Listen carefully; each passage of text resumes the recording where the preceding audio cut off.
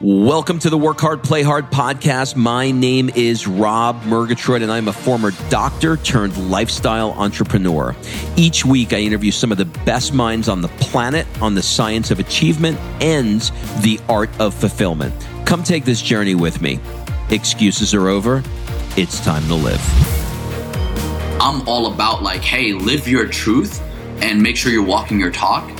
And the people who have misinterpretations, misconceptions, that's on them, that's not on you. I want to live by the virtues and the principles of every great messenger and prophet that walked on this earth. And I want to be a walking, living, and breathing example of someone who lives by those principles and virtues and not trying to act like, hey, this is the right thing, so let me preach about it. When you're exposed to an environment where you have complete safety and permission to be you 100% unapologetically without pretending to be someone that you're not, it allows you to really discover your unique voice and what your truth is. What's up, everybody? This is Rob Murgatroyd, and welcome to another episode of the Work Hard, Play Hard show. This episode features Yahya Bakkar. I love saying his name, Yahya Bakkar. You can find him on Instagram and elsewhere at Yahya Bakkar. There, I said it again. I wanted to have Yahya on the show because he's the best person I know of to help you refine your story and get it out to the world in a compelling way.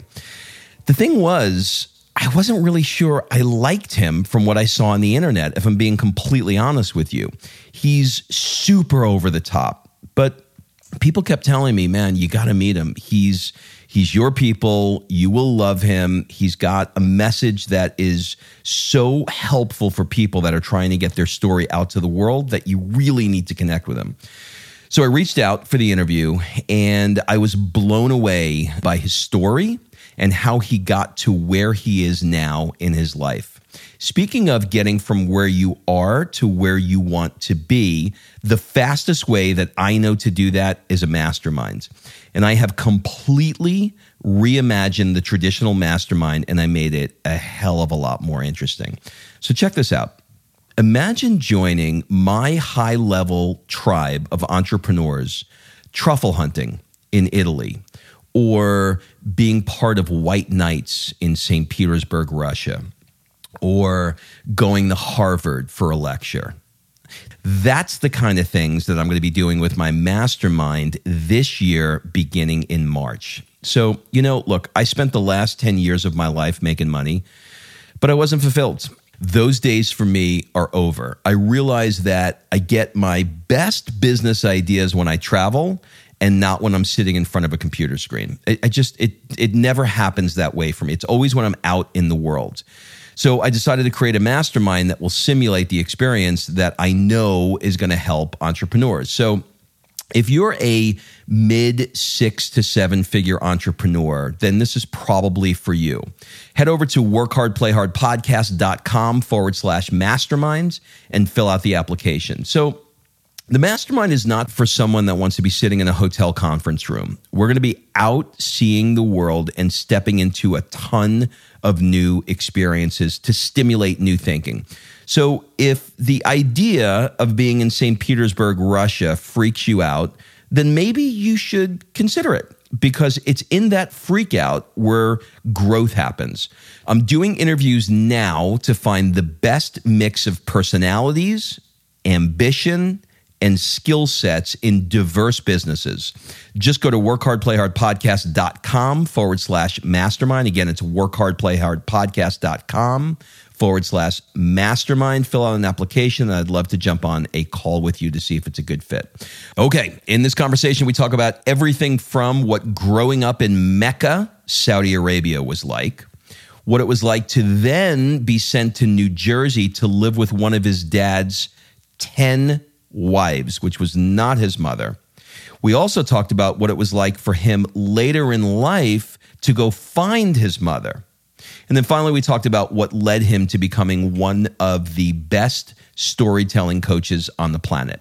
You can find him on the socials at Yahya Bakkar. Be sure to take a screenshot of this episode, share it on the socials, and remember to tag me and Yahya and let us know what you thought.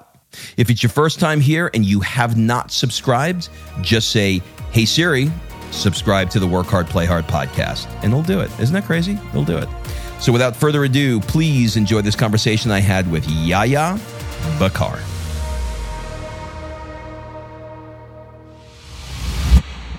Yahya, welcome to the show. Woo! I am pumped, my man. Thank you so much for having me. You know, we were just speaking offline here, and I said I never, ever have to worry about this man being pumped because, I actually didn't take coffee today because I knew I was doing this with you. That's great. I love it. You got the Yahya juices in your system. You got it. So I want to officially welcome you to the show. You know, I've been looking forward to this for a long time, and here's why. There are certain people in the world that everybody just sort of tangentially will say the same name. Mm-hmm. And it doesn't seem to matter what circle I'm in, what party, what events, your name always comes up. Oh, so wow. I said, I gotta pull this guy into my circle and bring him on the podcast. So I am super grateful with your crazy schedule that you had time to do this. Thank you, man. And honestly, it's a pleasure and honor to be able to serve and give back in this way. And just know, I know we've known each other for quite some time, seen our journeys evolve over time. And it's just like, I just love what you're doing, what you're about, and what you stand for. So honestly, it's a honor to serve you. Thanks, man. So I thought what we would do is we'd talk a little bit first about your background, because I really believe that informs who we are, the decisions that we make, etc. And then we'll move into a little bit about the kind of work that you're doing currently and how you're serving and helping people. And then we'll talk a little bit about the play part of your life. I know you've recently welcomed a new baby to the world. I want to talk about that. So we'll kind of go into things. So I think a good starting out point would be to take you back to April 15th, 1989 in Mecca, Saudi Arabia, where you were born. Do you have any strong memories growing up there until you were, say, 5? To be honest, no. It was very, very hard. And I don't know if that's like I need to go see a therapist because of that, or I've suppressed it in my psychology. But I don't. All I remember based on what I've learned over the years is that I was born to a Muslim Syrian father and to a Buddhist Thai mother who converted to Islam in the holy land of the world for Muslims all around the world, Mecca. And they split up a few months after I was born.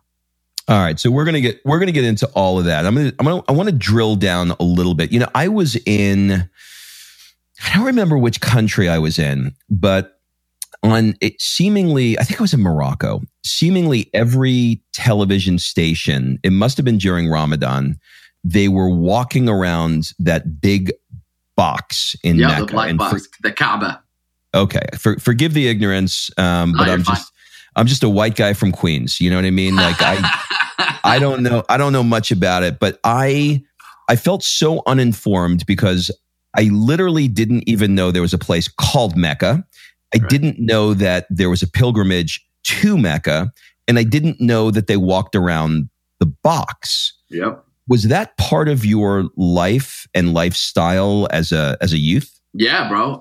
So some context, I was born about a block away from that box, right? No so I was kidding. the hospital. That's where Mecca is. That's where I was, like, literally right there. And my dad, he has a pilgrimage. He has a travel agency where he helps Muslims get through that once in a lifetime pilgrimage, whether it's Hajj, they call it Hajj, or it's Umrah. Like, for every Muslim, it's considered an honor and obligation, like a duty for them to at least pilgrimage down there, like do that as once in their lives. So that was a huge part of my life all the way up until I was like 20 years old. You know, I went through like a religious crisis where I was trying to find what my version of my truth was outside of what my dad wanted me to believe and what I was brought up in. And so there was a huge shift from there, but it was a huge part of my life. Till this day, my dad owns a travel agency for Hajj and Umrah, where he takes a lot of people, U.S. citizens, people from all around the world into Mecca for that pilgrimage. So to say that it was a huge part of my life would be an understatement, because it was bigger. It was like, it's the way of life for my father. Like that's how his whole life was about. And that's how I grew up in until I was 5. When I was 5, I flew out. My dad got married to his third wife, and she was a U.S. citizen, and she's from Iraq originally, but she's the one that brought me into America, and I grew up in Paterson, New Jersey. And so I actually left Mecca when I was 5 years old to grow up in New Jersey. So your dad is obviously a very religious Muslim who was married 10 times. What do you think the misconceptions are about multiple marriages and that whole world? Yeah, to be honest, like I know in the Islamic faith, you're allowed to have four wives at the same time. It's like a polygamous arrangement. But the purpose of that, it wasn't like, a lot of people have this misconception. It's like, oh man, like men are, chauvinistic and like they're just players or whatever. They just love sex all the time. That wasn't the intent behind that. The intent behind that was during the wars way back in the day when there were wars, there were a lot of men who were married who died. And they had, the women were left with the children and there were no one to take care of it. So it was part of the culture to say like, hey, this is one of your duties as a Muslim man is to take care of the women who don't have a provider or a protector. So that was the intent, but it's like everything else. Over time, it gets misconstrued. People don't understand the context or the intent behind it. With my dad, it wasn't so much of a religious thing. I think it was more of like a lack of emotional maturity. Like he didn't know how to maintain a relationship. There were probably childhood wounds that he couldn't heal or hasn't healed over time. And that's what contributed to the multiple marriages throughout the years. So yeah, I would say it was like a little outside of the culture because most people in the religion aren't like that. Like even people within the culture, like, damn, he got married actually 11 times, not 10. So it's 11 times. And this was his 11th divorce. So I think it's just something that he hasn't healed and he's still going through his journey, his process and trying to figure that out. Okay. So he's on the 11th wife, but they're not simultaneous. No. It's not like simultaneous. No, my grandfather had 2 wives at the same time, but my father didn't. So even though he tried many times. Yeah. Okay, so you alluded to earlier about how you wound up in Paterson. Maybe you can unpack that a little bit. What were the circumstances that led you to move to Paterson and be raised by your dad's third wife?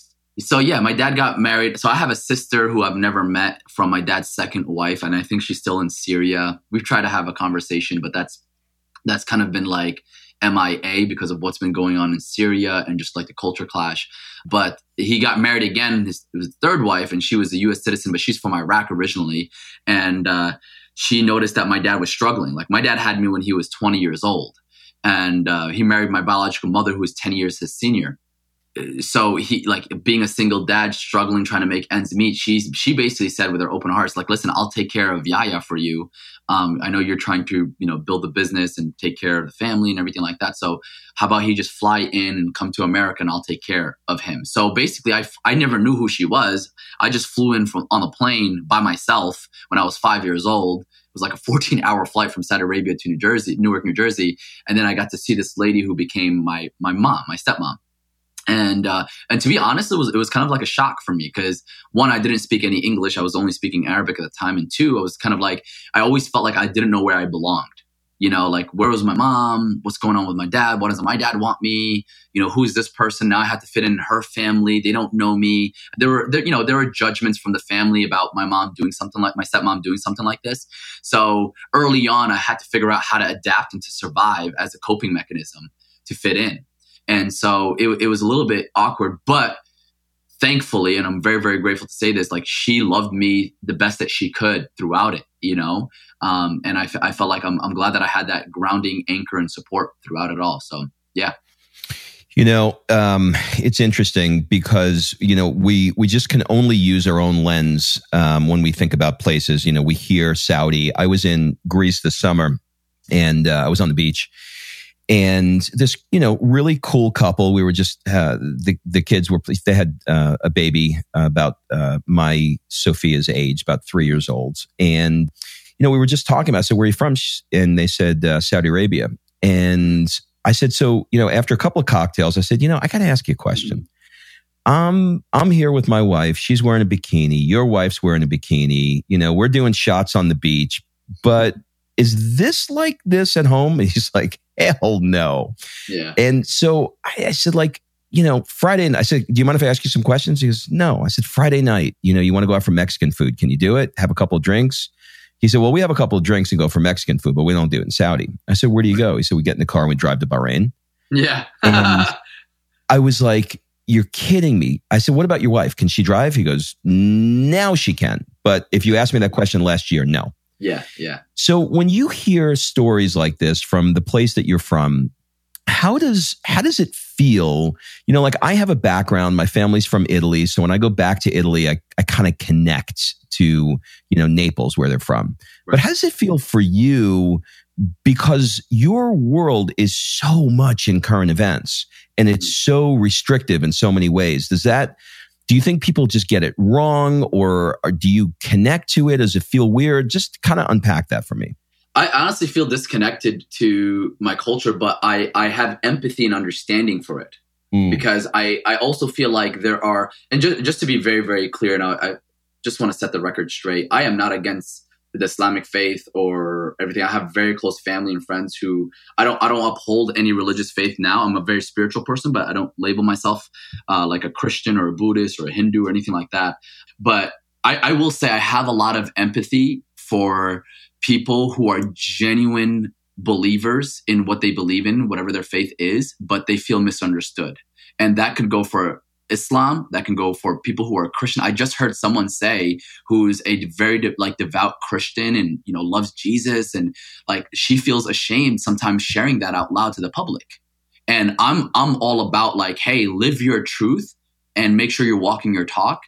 And the people who have misinterpretations, misconceptions, that's on them. That's not on you. And I do feel like, unfortunately, there is a lot of misperception, assumptions about, especially Islam. Maybe people think like, hey, these are just a bunch of terrorists and all that kind of stuff. And I had to see my younger brothers. I'm the oldest of 7 brothers and sisters. They have to grow up with that, and I have to constantly remind them like, hey, like wear your heart on your sleeve. Sister, if you're wearing a hijab, like wear that proudly, even though I might feel differently about that. So I am a stand for anybody who can honor their faith from a place of integrity because it is their true faith and their belief, and this is what they believe in. But I am against people who accuse, assume, or attack a person's creed, culture, or color, or religion, or just because of misperception or ignorance, if you will. So there is disconnect, meaning like I don't, when somebody brings it up and says, oh, how do you feel about Islam? Like, honestly, me genuinely,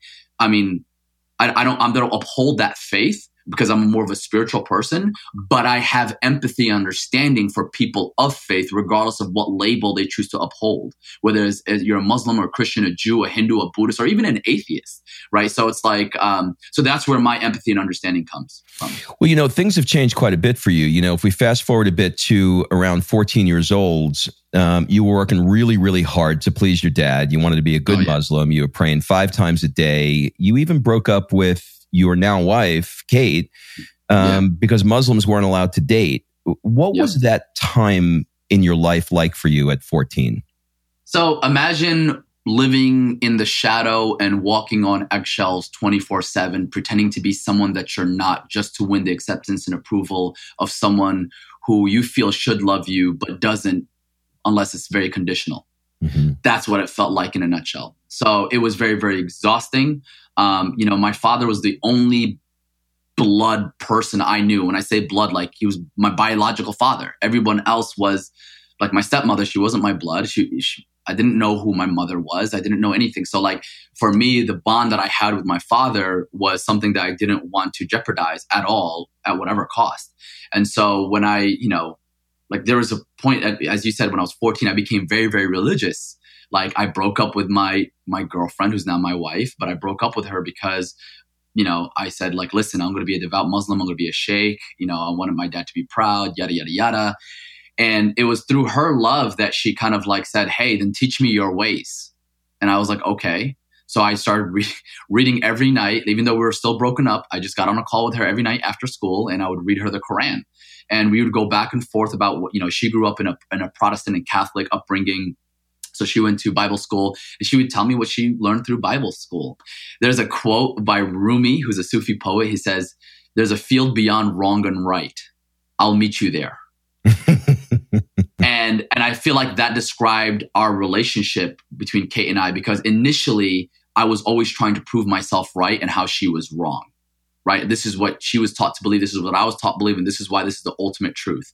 And then I just asked myself, like, holy shit, if I grew up in a different upbringing with a different family at a different time with a different faith, like, would I be as 100% as confident and as convincing that this is the ultimate truth like I would be right now?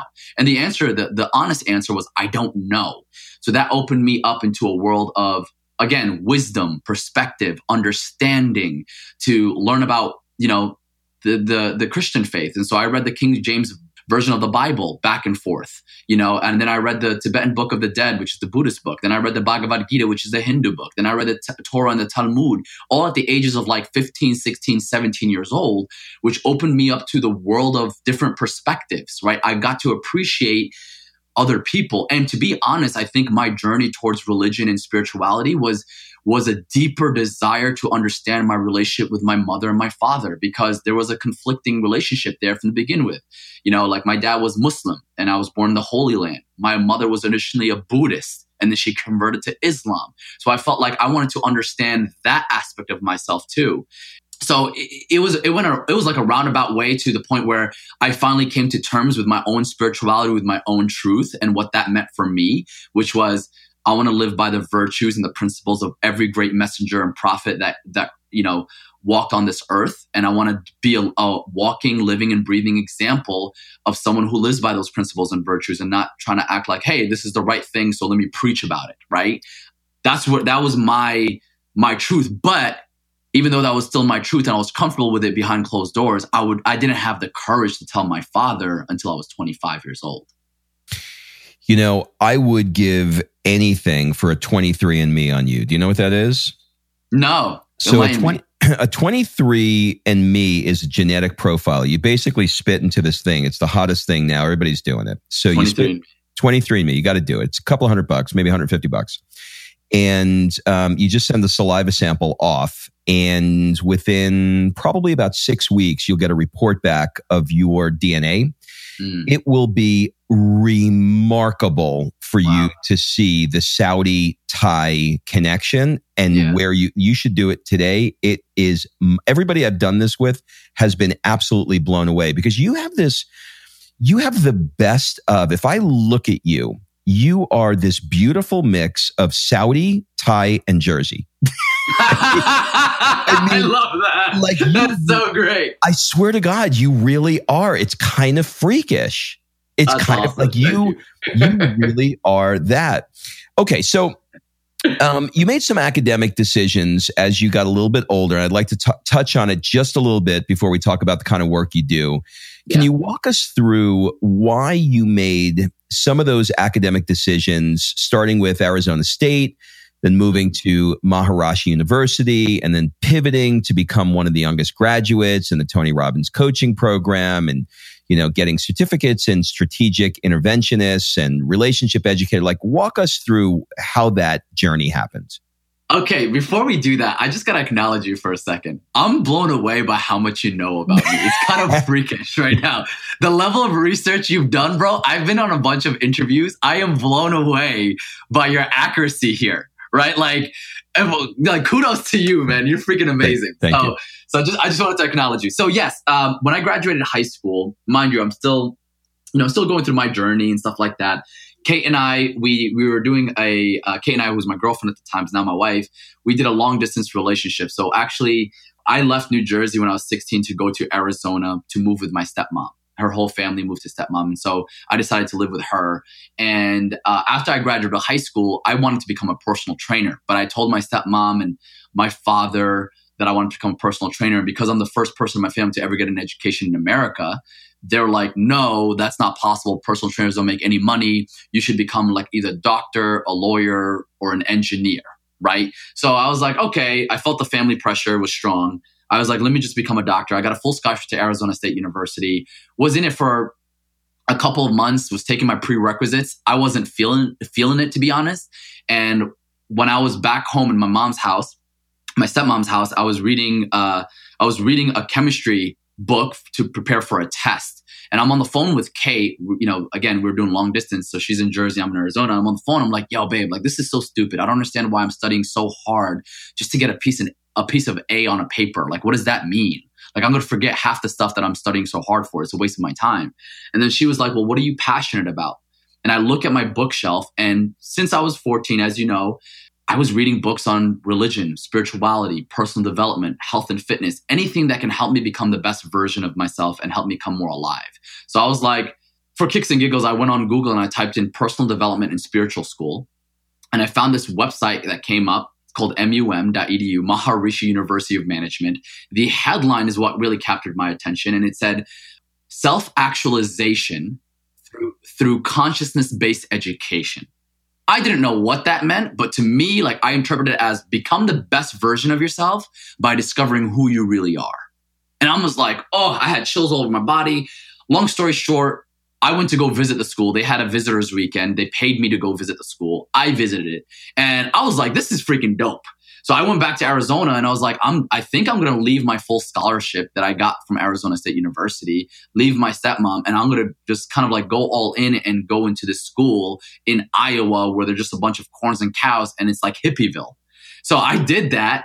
When you're exposed, let me just say this, when you're exposed to an environment where you have complete safety and permission to be you 100% unapologetically without pretending to be someone that you're not, it allows you to really discover your unique voice and what your truth is.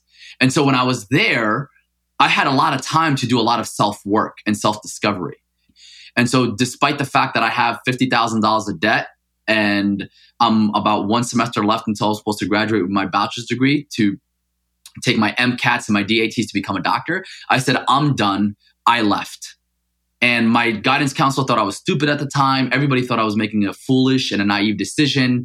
And then I went to New Jersey where my girlfriend was staying, Kate was staying, and my father was staying at the time. And then when I knocked on the door, oldest of 7 brothers and sisters, my youngest brothers and sisters greeted me. They're like, yeah. I told my dad, I was like, hey, listen, I'm not going to become a doctor. My dad was pissed off. He was very, very disappointed. I wasn't allowed to stay in the house any longer. And one of my friends, who's actually from Naples as well, he's from Italy.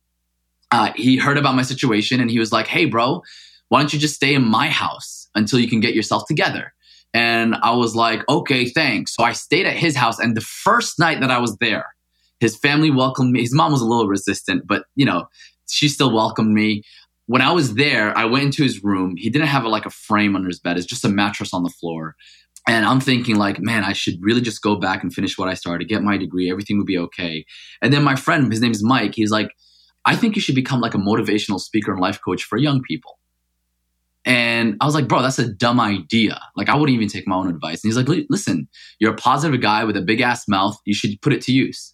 And I was like, all right, fine. I'll sleep on it. So I slept on it. Next day, I went on Google and I typed in motivational speaking and life coaching programs. And I find 2 programs. One is a speaker program to teach people how to become speakers in the education market, specifically if you want to speak to students, teachers, parents, and counselors. And then the other was a Tony Robbins program called Robbins Madonna's Training. And I look at both of the programs and combined, it was a total of $9,000. And in my mind, I'm like, I don't have $9,000. I have $50,000 of debt. I have no degree, no job. I'm staying in my friend's house and I only have $47 in my checking account. Like, where am I going to get this? And I saw a video by Tony Robbins that day that said, it's not about the resources. It's about the resourcefulness. Burn the boats and take the island. And so I was like, all right, I'm going to go all in and figure out a way to make this happen. Got super resourceful, made a bunch of cold calls. Out of 100 calls, only 2 people believed in me. They gave me about $4,000. I got 2 jobs as a waiter and a chiropractor's assistant. And I used all that money to invest it back into these coaching programs to build my coaching career. And within 1 year, I had a full-time speaking career. I had over 40 speaking engagements, paid speaking engagements. I quit both of my jobs. I was the youngest graduate in Tony Robbins' coaching program. And then in 2012, I became student of the year at this speaking program that I was at. And then I became dean of students for the speaker program, teaching other aspiring speakers how to become successful speakers in that niche. And my career just basically took off to the point where in 2016, I had my most successful year speaking with over 120 speaking engagements. I had a tour in Malaysia, a 3-week tour in Malaysia. I was in Amsterdam. I was in London. In the education market, I became well known in the education market. And I wanted to build a family. And I know like that route of being a speaker, trading my time for money on stage wasn't going to cut it if I wanted to also be there to build a family that I never had growing up. And so that was a transition for me. All right. So let's talk a little bit about the kind of work that you're doing now. You know, like we've just been talking about, you've spoken on, over 500 stages from Harvard to Georgia Institute of Technology, TEDx. You've used the word motivational speaker, but I know sometimes people don't like that word. Do you consider yourself a motivational speaker? Well, from a business standpoint, from a marketing standpoint, you always want to describe what you do in the language that people understand, right? So clarity over complexity or creativity, right? So whether I perceive myself as a motivational speaker or not is irrelevant. The question is, who does my buyer see me as, and what are they looking for? So the motivational speaking route, like when I was a motivational speaker, that's the language that my buyer was using at the time. So I use that. Do I see myself as a motivational speaker? No, I see myself as an influencer, a thought leader, a game changer, a world-class leader. Like I see myself as those things, but that's not the language that they're using. So and to be honest, like one of the reasons why I shifted from speaking in the education market, I retired back at the end of 2017 from speaking there full time. And I shifted into helping other thought leaders become world-class speakers and build profitable personal brands. The reason why I shifted there is because I felt like the speaking industry, if you're not careful and you're not aware of it, it can box you in. A great example, I think speaking is something that I do. It's not something that I am, right? I'm not a speaker, right? It's not an identity that I uphold. Who I am is so much bigger than that. And that's why I always felt that way, but I didn't have the language or the context to understand that. Now I understand that there are a lot of coaches out there who are listening to this. There are a lot of successful entrepreneurs who are listening to this. There are a lot of, aspiring authors or existing authors or influencers right now with big followers. Like the way I call us, that these people, you guys are thought leaders. You have a mind, you have a mouth, and you want to monetize your knowledge, your expertise, your advice, your know-how in a way that can transform somebody's life or business or relationship. You're a thought leader, whatever industry that you're in or niche. And I feel like as a thought leader, it is your duty to build your personal brand because that is your competitive edge in the marketplace. Because at the end of the day, people buy people. They don't buy you for your service. And if they only buy you for your service, then you're a commodity. You're not a celebrity, right? And at the end of the day, like within our market, people will pay more for someone they perceive as a celebrity, right? Regardless of whether we want to admit that that's right or wrong, it is what it is in our current game today, right? So this is kind of like where I'm at, and this is how I shifted. And I feel like it is my duty to pay what I've invested in the almost a decade worth of experience of mentors, masterminds, programs in the thought leadership, information, marketing space to kind of say like, hey, here's a simpler way to do all of this. Here's a step-by-step way to do all of this, and here's the fastest way to do all of this without building an expensive hobby or trading your time for money. So if you do want to become a speaker, there is a strategic way to do that. If you do want to become a coach, there is a strategic way to do that. If you want to build your own show and become a celebrity personal brand, there is a way that you can do that without stressing yourself out because sometimes we see people out there in the game, the Gary V's, the Lewis Houses, the Chris Hart's, the Robs, the Yahyas, the whoever it may be, the Oprah Winfrey, the Tony Robbins, and we look at it from the back, like from the front back. So we see like, oh, that's what they're doing. So that's what I need to be doing. When I look at it from begin with the end in mind and reverse engineer the process to seeing like, what did they do before we got to see them as what they are today? Now, how can we implement that? So, sorry, I went on a rant because I'm obviously very passionate about this. But you were dropping.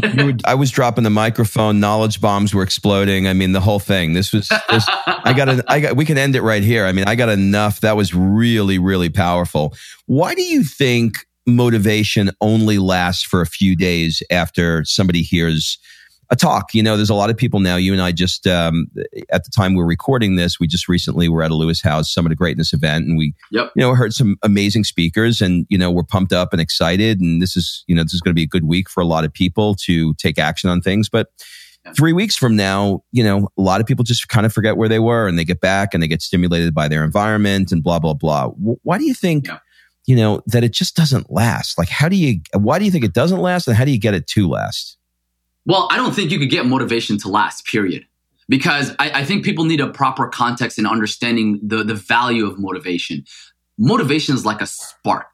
Motivation is like blowing air in a balloon. All right? Eventually, it's going to deflate. Motivation gets you started. Commitment keeps you going. Discipline gets things done. Right? So there's a difference in there. And I think what most people are desperately seeking, but they're not willing to invest their time, their energy, or their money into, is commitment and discipline.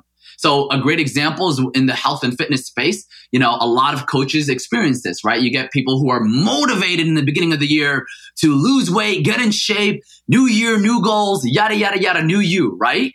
And they're relying on motivation. They go buy the sneakers, they buy their clothes, they're like, that's it. Cool. It got you going. Like, it got you started to go to the gym, right? Like in the beginning. Now, you got to say, okay, motivation has served its place. It sparked something in me. Now, what is the next step? Oh, commitment. Commitment is what keeps you going. And commitment is the unsexy part, right? And I think if motivation makes you feel good, and it's like the stuff that people desire to kind of, it's like caffeine, right? Like, commitment is like, okay, I just got to do the unsexy work. Let me just bite the bullet. This is me showing up behind the scenes and like just staying consistent with the process, right? And then discipline is like, okay, cool. I don't want to do it, but I'm going to get it done, period, regardless of how I feel. So shifting your sense of value from motivation and slowly transitioning into commitment and discipline and honoring that. So for those people who are looking for a motivational speaker, I know they're looking for a temporary fix. For people who are looking for a serious coach and are willing to put their money where their mouth is, I know they're looking for a serious transformation.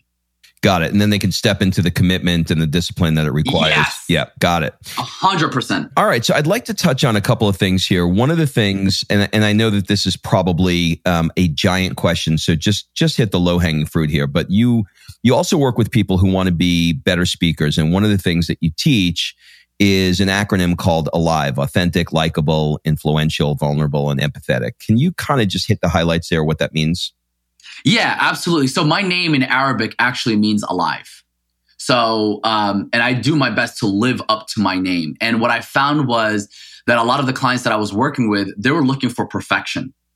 And what I've noticed is, from my own experience as a speaker, I'm not the best speaker in the world. Like, I know I could count thousands of speakers who are 10 times better than me. But what I will say is that when I get up on stage, on camera, whatever, I do my best to be as authentic, as transparent, as vulnerable, as empathetic, as influential, or as likable as possible. Being true to who I am, right? So what I think what more people are looking for when you get up on stage, when you're presenting on camera, or you're doing a webinar, whatever it is that you're doing, they're just looking for you to become more alive, right? They're not looking for a performance. They're looking for presence. They're not looking for perfection. They're looking for a conversation. So as you express yourself and you bring the real you to the table, like, it cuts through the fluff. It cuts through that noise in your head, that inner critic that's like, oh, I wonder what these people are going to think of me, all that kind of stuff. And the truth is, if you're not alive, you're not authentic, you're not likable, you're not influential, you're not vulnerable, you're not empathetic, and they can't connect to you,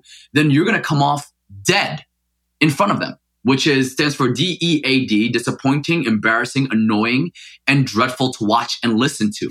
Because they know that when you get up on stage, you're seeking applause and approval and another form of validation. Where the people who are alive, they're not looking for that. They're seeking to add value by bringing their unapologetic self to the table. They're saying, here I am. Take me or leave me, but this is the real me. Now you get to love me or hate me. Like, that's it. So, and I think that's very, very attractive. Like, people really are drawn to that, especially this day and age. We want people who are very, very transparent. We want people who are very, very authentic. We want people who are very, very vulnerable so that we can know, like, and trust them more. So we feel like we're not being taken advantage of. That's what we're looking for. So my whole thing for anybody who's listening to this, whether you want to become a speaker, whether you are a leader or an influencer, a CEO, a business owner, whether you have your own show, is give yourself permission to be imperfect in public. Please do so. Because when you do that, other people are going to feel safer around you and they feel more alive when they connect with you. Now there's a connection. Now there's chemistry. Now there's transparency. And that's what's going to move the needle for not just your brand, but your business and your relationships at the end of the day. I love it. You know, you also talk about the perfection trap versus the curse of knowledge. What do you mean there?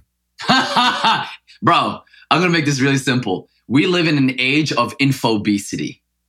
All right. We're struggling with too much freaking information. And sometimes that information, the pursuit of that information, the consumption of that information is just another mask of like a mask in disguise, another mask of busyness, not productiveness, where we can kind of like fall behind in our pursuit of perfection. Like we're saying, oh, once I get a certification, then I can share this. Once I consume more knowledge, then I can do this. And what I'm saying is, again, give yourself permission to be imperfect in public. People are not looking for that. People are looking for someone that they can connect to. So the perfection trap is realizing that you don't have to be perfect in order to help someone. You don't have to be perfect in order to get paid. Like get paid to practice right now. If doctors can do it, AKA they call it private practice, if they can do it, so can you. So give yourself permission to practice imperfectly in public, right? And so like that's what I want people to hear from me. When they see Yahya doing 365 videos a day, like a video a day when he hates it and he feels like pulling teeth out of his mouth, like I'm trying to symbolize an example, a perfectly imperfect example of like, hey, it's okay to show up, wear your heart on your sleeve and not have everything figured out. And trust me, that will go a long way too with your audience. The perfection, the production quality, the production value, that will come later on, but you don't need that right now to get started. You don't need more certifications after your name to get started. Like at the end of the day, people, when they hire you or they want to work with you, all they're really looking for is number one, can I trust you? And number two, can I get results from you? That's it. I love it. You know, our mutual friend, Lori Harder, once said to me, Rob, done is better than perfect. Yes. So freaking true. Freaking true. I got that tattooed on my ass right now. That's really, really good. I love it. Yeah. All right. So what I'd like to do is I'd like to move in sort of the play hard part of your life. The first, the show is called Work Hard, Play Hard. We talk about work and the kind of things that you do after we talk about your background. But I also want to talk about play, because what are we doing all this for? A lot of entrepreneurs are super driven and they just don't take the time to play. So I want to ask you a couple of questions on that part of your life. What does a typical Saturday morning look like for you? Family time, bro. Family. My play is enjoying my time with Kate and my daughter, Kaya, who is currently 7 months old of this recording. Just like, speaking of play, man, I used to be afraid. My biggest fear was, the reason why I was afraid to become a father was simply because I was afraid of repeating the patterns of dysfunction and immaturity that I learned growing up with my role models, as parents. And so that was a big fear, but I can't tell you how much of having an amazing daughter has unleashed my inner child and unlocked my innocence in being playful and in reminding me of being present and reminding me of what's important at the end of the day.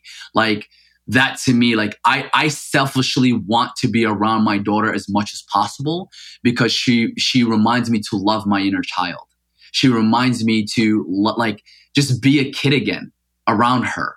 So like that to me is my typical Saturday, is spending family day with my wife and my daughter. And so, yeah, that's it. I love it. If you could spend 1 month anywhere in the world, where would it be and why?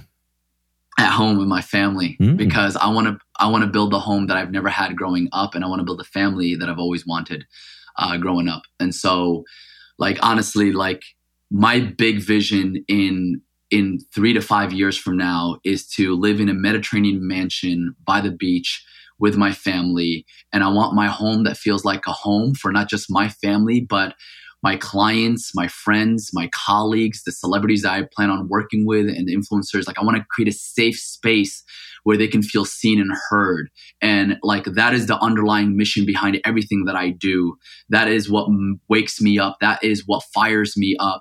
Like, I like, when I say feel seen and heard, when I say show up and be seen, that's not just like from a professional level, that's on a personal level, on how we show up in our intimate lives, in our relationships with our partners and our family and friends. So like, that's what I would do. I would spend that month being exactly where I'm at and not change it for anything. Maybe have like a nice Tesla or nice cars and like a nice beach in front of me, but that's about it. The Mediterranean style home, is that a home in the Mediterranean or a home where you live now that is a Mediterranean style? That a home where I would live now, where that it's a Mediterranean style. It's like, I like the beach lifestyle. Like, I noticed, like, I currently live in Jersey, and my wife and I have been going back and forth and moving into a tropical location very, very soon. So like, that's part of my vision, you know. Where would you move to?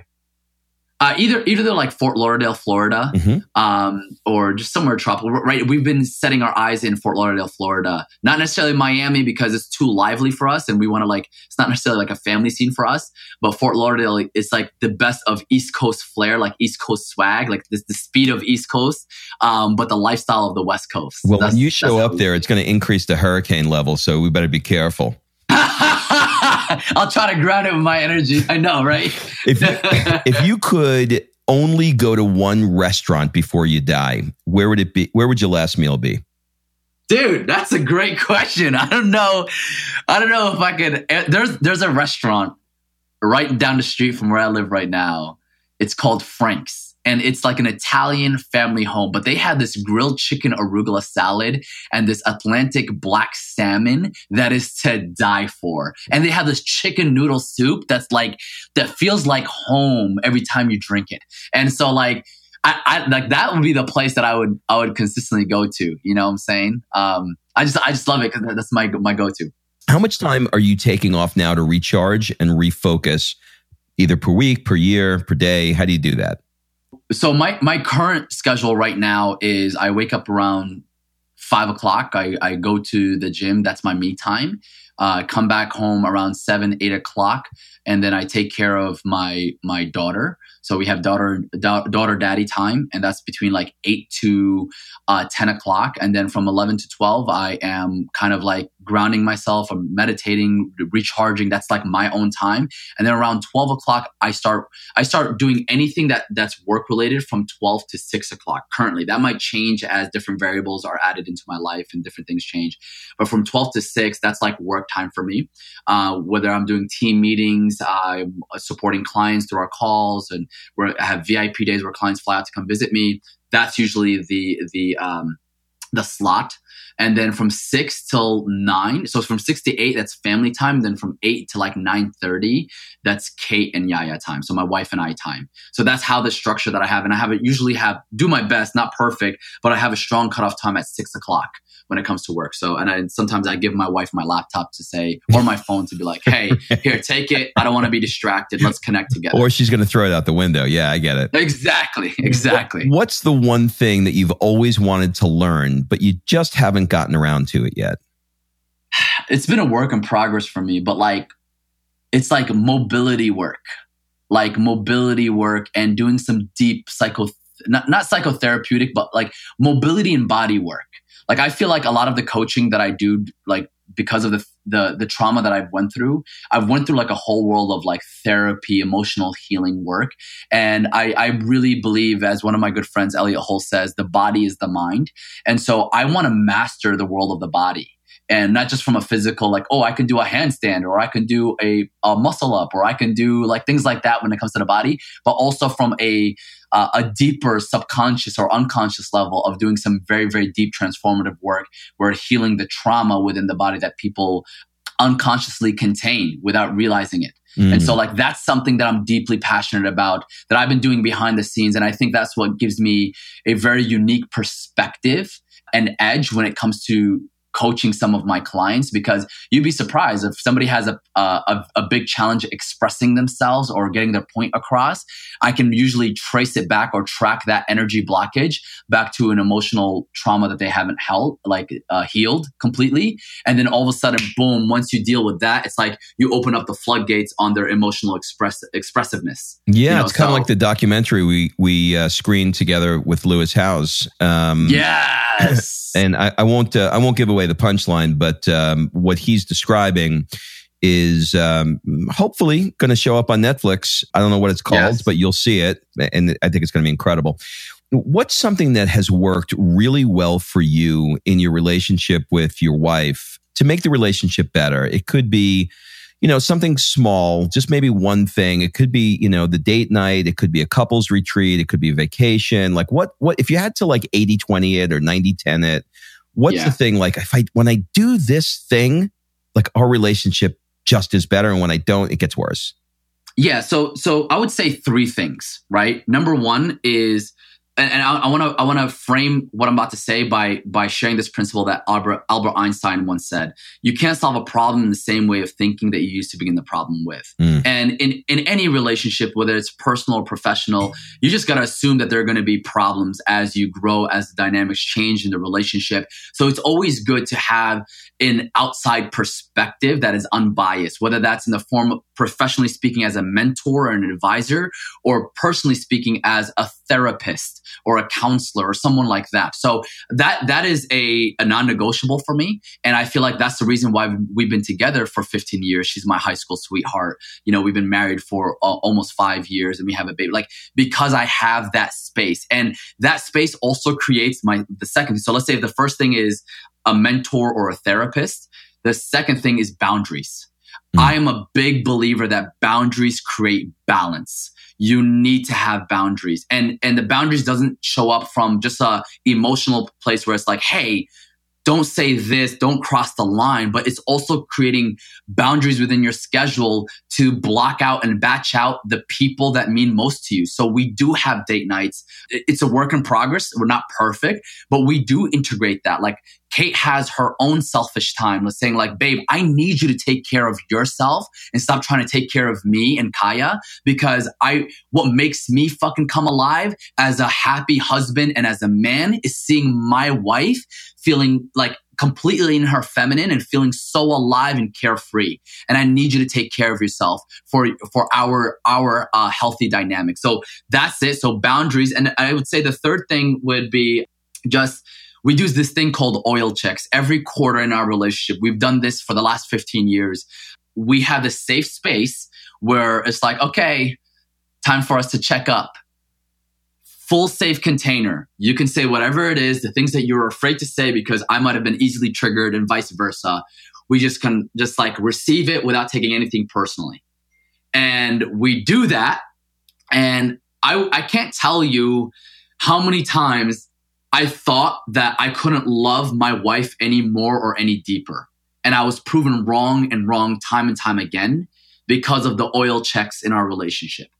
And I feel like having the outside perspective in the form of an advisor, a mentor, or a therapist, or just someone that we trust, right? Having the boundaries in place that we can place in our relationship and say, hey, this is date time, or hey, this is you time, hey, this is me time. And then also having the part of us that can do the oil checks and realize that we're not fucking perfect. Like, the only reason why we can maintain and sustain the relationship that we have over the years is because we know that shit changes over time. And we want to have the emotional maturity to have the conversations that need to be had in order to keep the relationship alive and going consistently, And again, I always say this, knowing that we're not perfect and we're a masterpiece that's still a work in progress.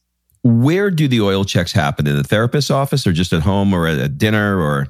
Both. A therapist is kind of consistent. So it could be like twice a month thing, depending on what the new challenges are. So maybe if sometimes I get too busy with my schedule and that's affecting our relationship, we might increase our, the amount of time that we would see a therapist, right? Sometimes we kind of like revisit, kind of like, you know how like you might have quarterly meetings where you within a business. It's the same exact thing. We kind of like revisit our relationship and saying like, okay, cool, like what is it that we can do to improve? And sometimes it's just between her and I initially, and then we make a conscious decision together to be like, okay, here's a solution. Let's go see someone else. You know, absolutely love it. Yeah. Absolutely love it. All right. So we're going to hit the rapid fire round and then we're going to wrap up. These are kind of like a first thing that comes to mind round. What would your friends say is one of your superpowers? Authenticity.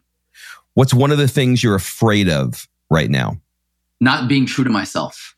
What keeps you up at night?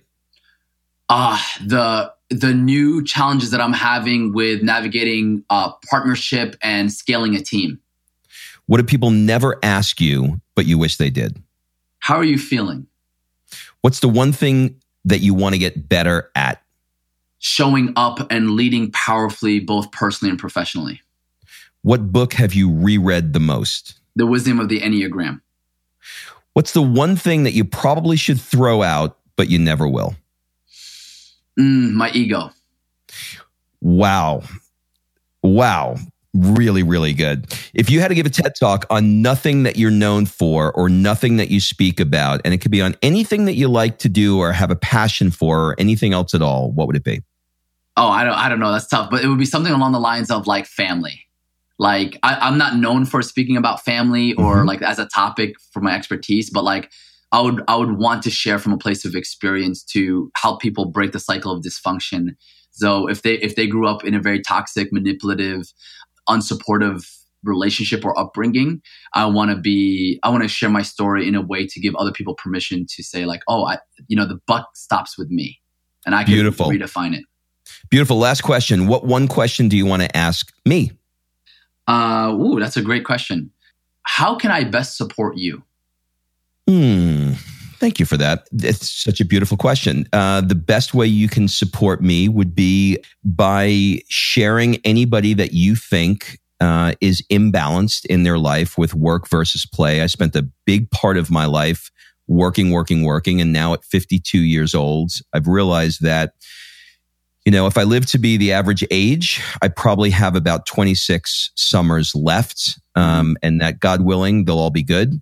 And you come to a point in your life where you just keep saying, someday I'll do this and someday I'll do that.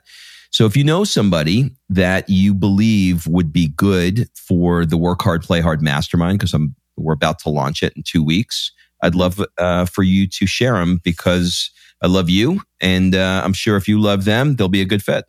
Absolutely, bro. You have my word. I got your back.